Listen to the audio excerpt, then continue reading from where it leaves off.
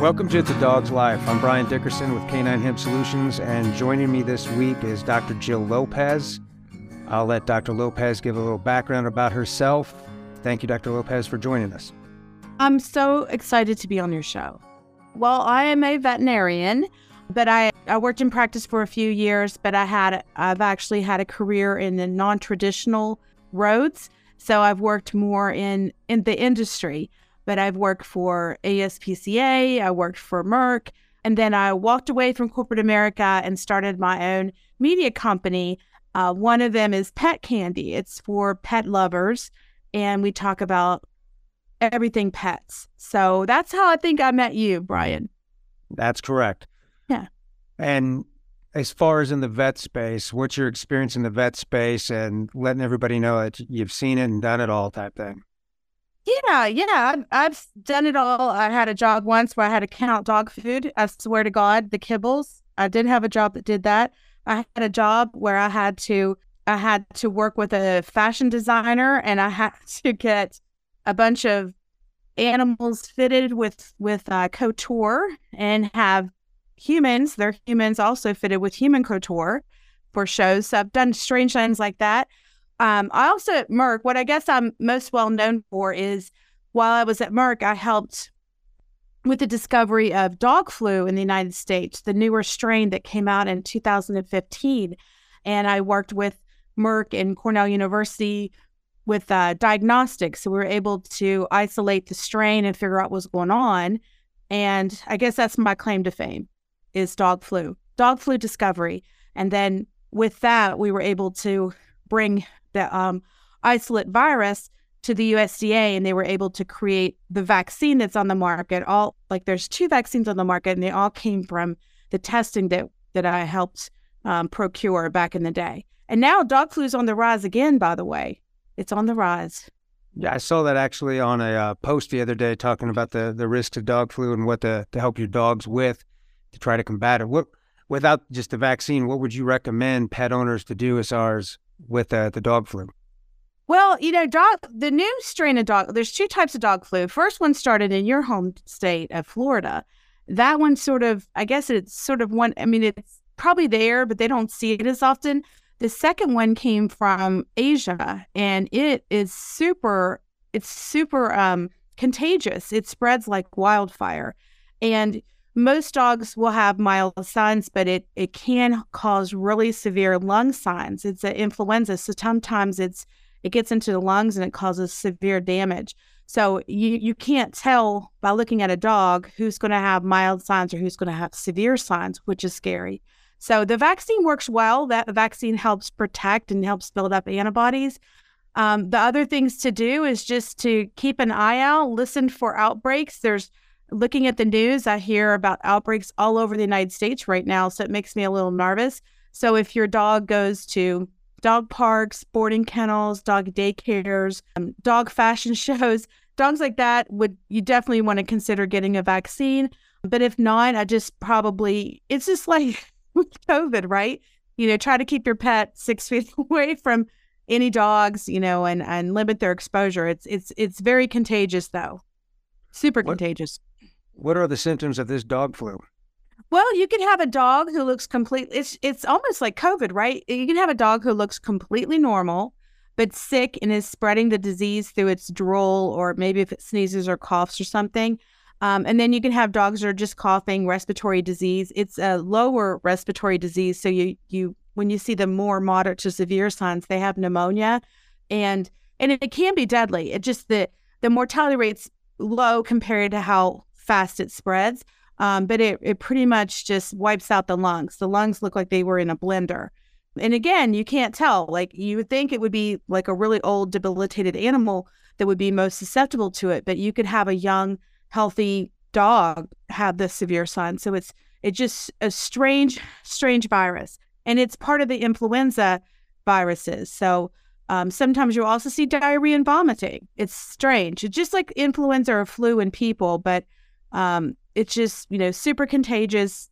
Rarely you see fatalities, but it can be preventable with vaccines and also with, preventing exposure. when you were talking earlier, you mentioned Cornell University. So you worked with Cornell in your previous work at Merck, correct? Yeah. Cornell has probably one of the top, actually, I would say, I could say whatever I want, right? It's the number one diagnostic lab. And whenever dog flu first came out, it's a very interesting story.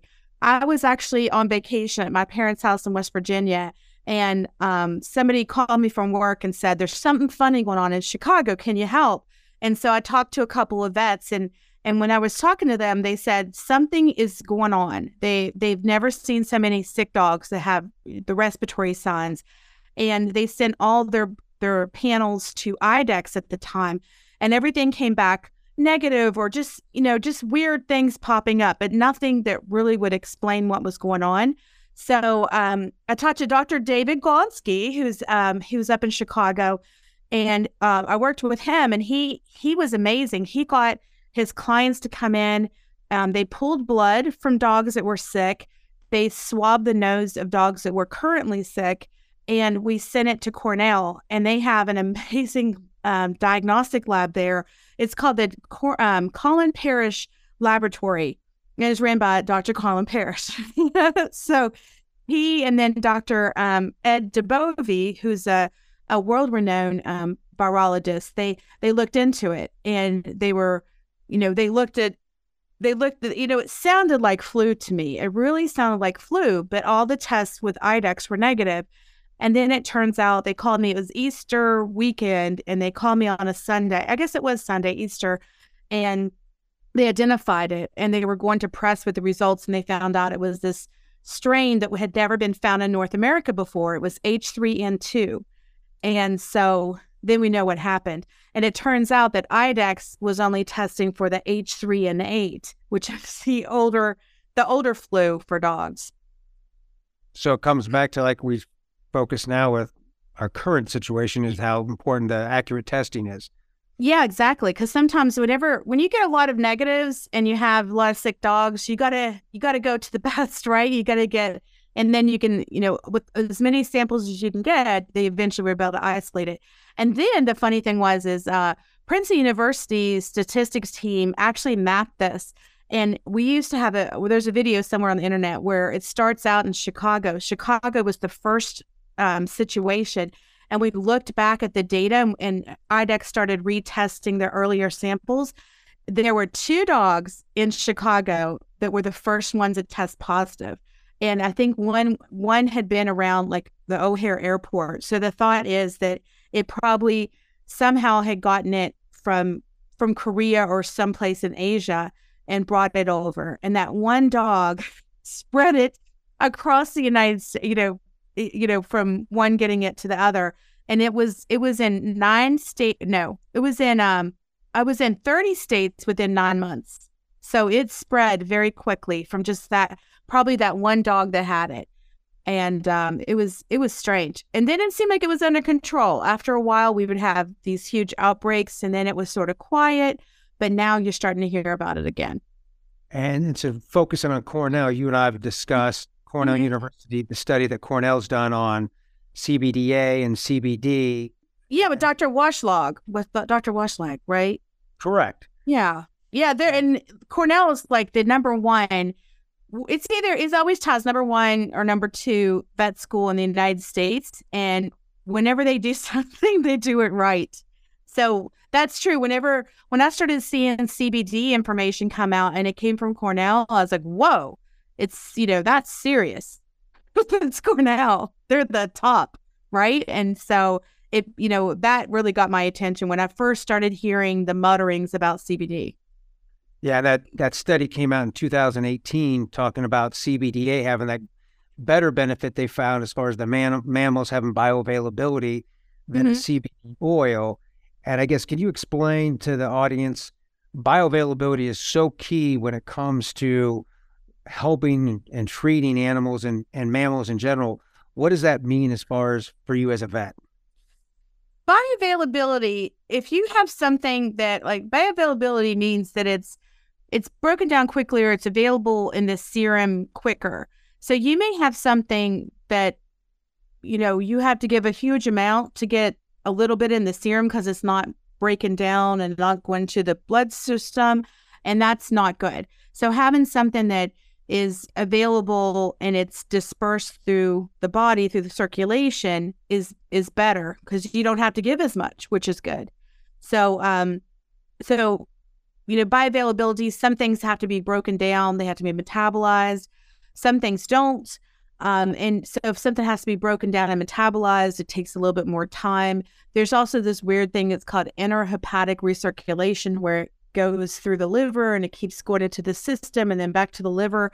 So things like that have intrahepatic circulation sometimes will take longer, or they'll stay longer in the system. So bioavailability is pretty important because, first of all, you have to give less stuff to get the same effects as if you give more stuff of something that has less bioavailability. And with bioavailability, can you explain your experience? I mean, I'm a non-scientist, but the water-soluble version of a product and how it has that better bioavailability? Well, things are either water-soluble, so they're absorbed quickly in water, or they're lipid-soluble. So with bioavailability, it's going to tell you how well something is absorbed. And so things that are water-based are, usually absorbed quicker, depending on what the vehicle is. Sometimes when you have something that is like lipid-soluble, lipid means fat, you have to put it in an oil base to get it to be absorbed. So having something like a water-based one's going to be, more preferred. And if anybody wants to find the study, it's easy to do, just to search for Cornell University Canine CBD study, but it's at vet.cornell.edu, and you just do the search for CBD canine study and it comes up. But it's a remarkable reading on how CBD and CBDA helps the dogs with inflammation. And I'm wondering, Doc, with the influenza, is inflammation of the lung, is that an issue at all? Yeah, it pretty much is. Influenza is going to tear up, it's just going to destroy the lung tissues if it has a chance in those severe cases. So there would be inflammation there for sure. And it's going to be painful. It's very painful. I had influenza A just a few weeks ago, and I'll tell you, it was awful. And just that coughing, dogs are going to be coughing, and you don't think about it, but it's very painful when they're coughing. So, doctor, what do you understand as far as the proper dosage with regard to CBD for our dogs? Well, Brian, when you're looking at nutraceuticals do not have to go through FDA regulation. They don't have to go through efficacy and safety testing, and they don't have to confirm their ingredients like you do with the FDA products. So what I always recommend is when you're looking for any type of a supplement, you want to go for something that has, a lot of science behind it.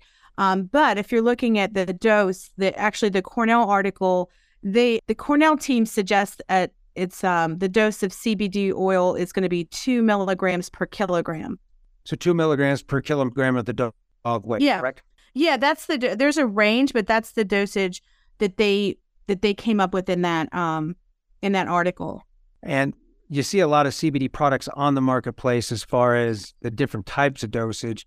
But going back to that discussion of bioavailability, if something is a water soluble for a dog versus oil, that's going to make a difference when somebody's buying a product as far as how well it's going to be absorbed by the dog and benefit the dog, correct?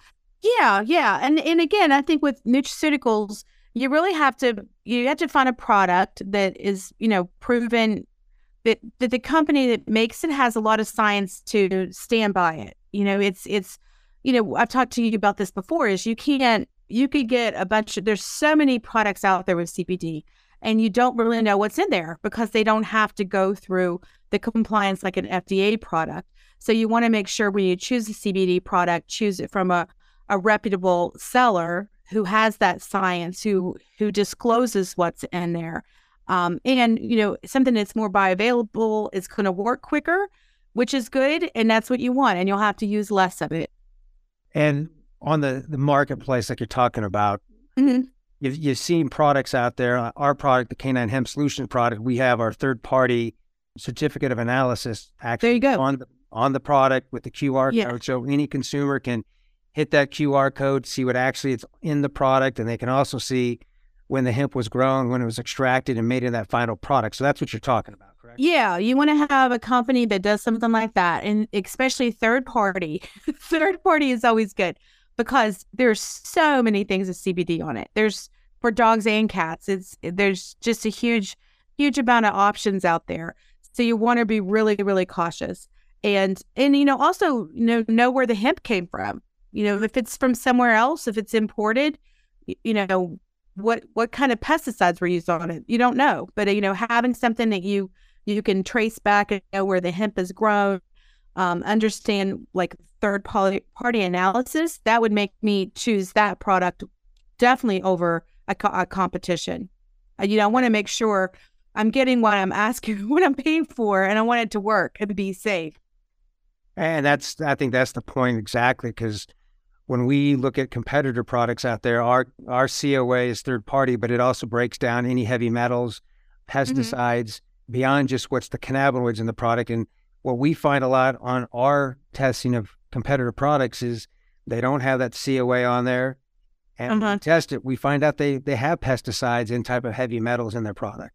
Yeah, it's scary. When you're looking at, sadly, I love, like nutraceuticals and supplements. I love them because a lot of times I don't want to use a medicine. I like to use something natural when I'm, with me and my family and my pets. It's sad that they're not really monitored like an FDA product would be. So you do have people that will use products that they're not good, they're not effective, or maybe they have other contaminants in there, and you don't find out about it until something happens, right?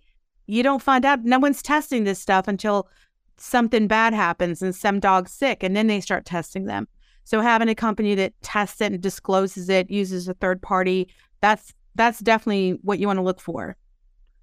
And for people in the audience, I know it's a Dog's Life podcast, but Dr. López is the responsible person for having a conversation with me in the past year and saying there's nothing out there really good for cats. Yeah. So we actually, for the people who have dogs and cats, we actually made our hemp flavin, the flavonoid product from the hemp plant that we have specifically for cats. So we actually made the cat product and dosage specifically after talking with Dr. López. So if you can, Doc, what's the significance of cats and like a CBD hemp flavin type product? Well, cats, CBD has been used for many different purposes, and from pain to anxiety, there's some anecdotal use for anxiety. And whenever a dog is painful or anxious, about it, right? Because they're right in your face, going nuts, tearing something up. Cats suffer from anxiety as well. They do. No one realizes it because cats are like very independent, and they don't want us to know when they have a weakness. But they do have anxiety. Usually it's when you have more than one cat. Especially if you have like several cats, there's like a pecking order, and there's always the one at the low end of the totem pole who is everybody's mean to. And then you have cats that are just anxious for other reasons. Like maybe it's too loud, maybe they hate your dog. There's a lot of things that can make a cat anxious. And they don't do the same thing that a dog does. Like a cat who's anxious is not going to tear up your shoes.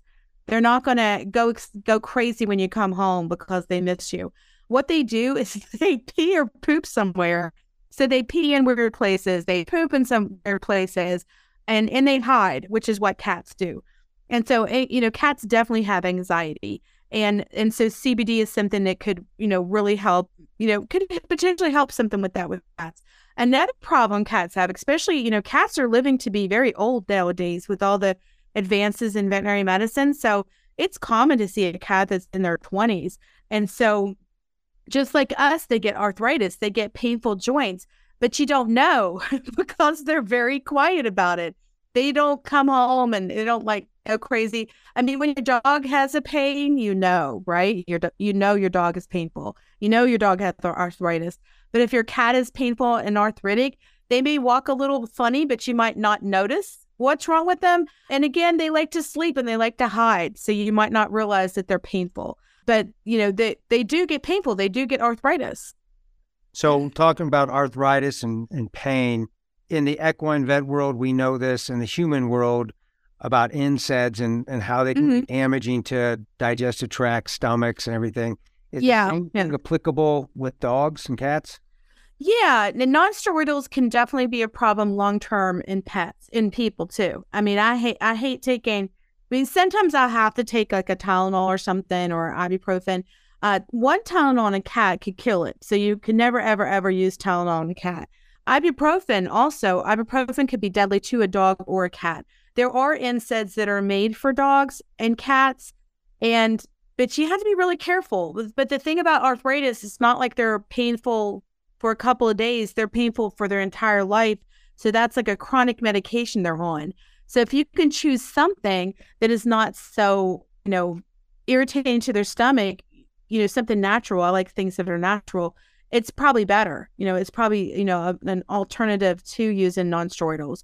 And with nonsteroidals, it's just like with people, long-term use could be a problem. If they have, sometimes if they have an empty stomach, it can make them sick.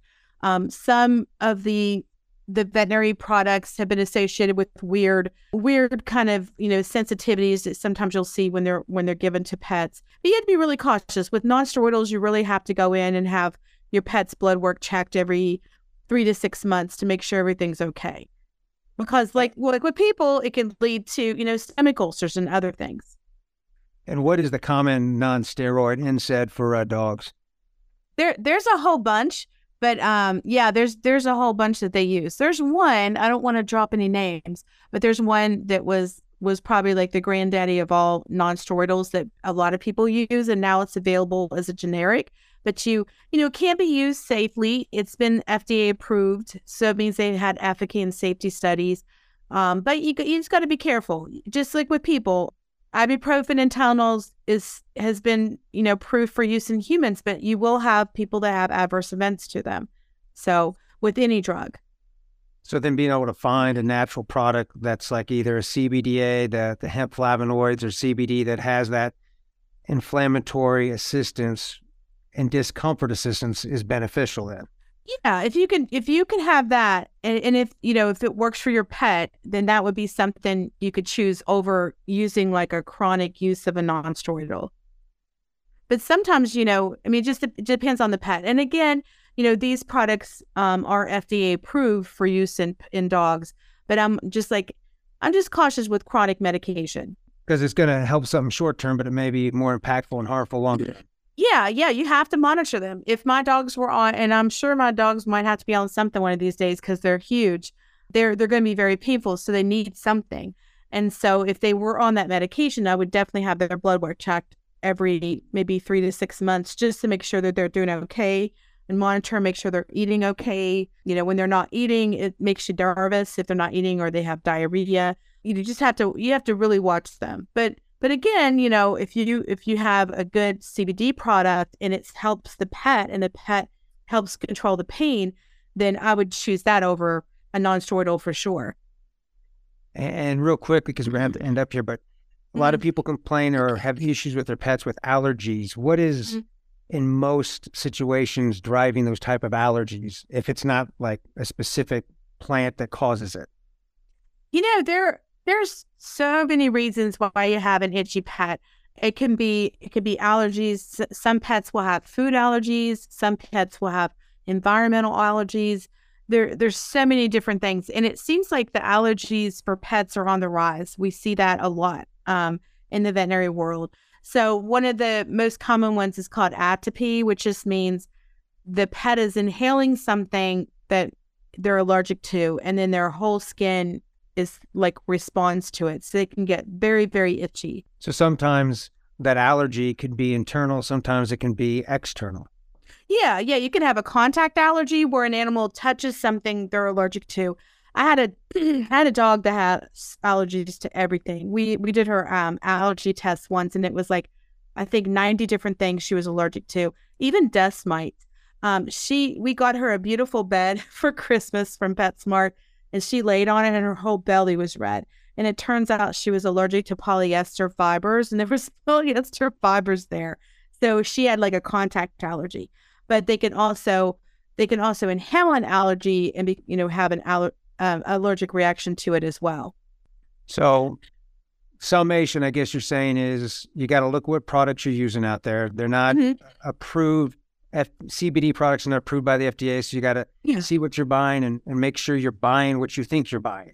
Yeah, I think, whenever you're buying something, it's you, and it's up to you to make sure you're buying something that's safe and effective. So you want to buy from a company that you can trust.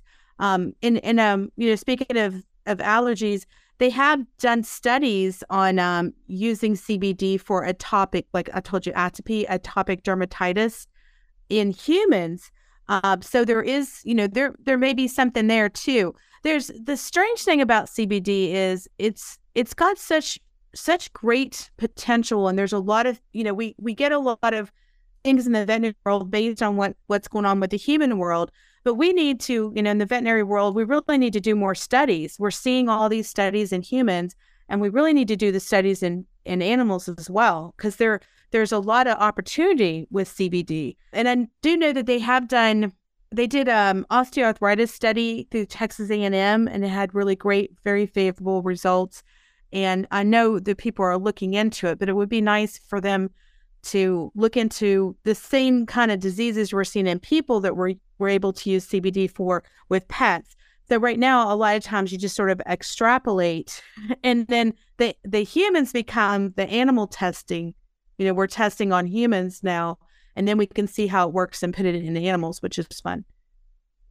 Well, we're about ready to end this up. Why don't you, Doc, give everybody a little background as far as just your podcast that you have, how people can find out about your podcast and what it is intended to do for people.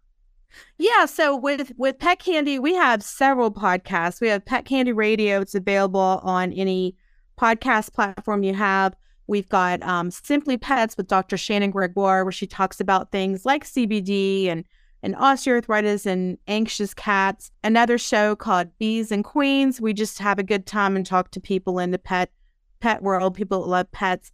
And my favorite show is called Obsessed with the Palmers, where we have a married couple who are comedians, and they have a show about urban legends, cryptids, which are mythological beasts. So we have a lot. We have a show for everybody on our show. It's very entertaining, and it's Pet Candy Radio. Well, thank you very much, Dr. López, for your time, and thank you for joining us for this edition of It's a Dog's Life. Everyone can download past episodes of our program by going to cannabisradio.com or subscribing to the show on Apple Podcasts, Google Podcasts, Amazon Music, Spotify, and iHeartRadio. Thanks for listening, and we'll talk to you next week.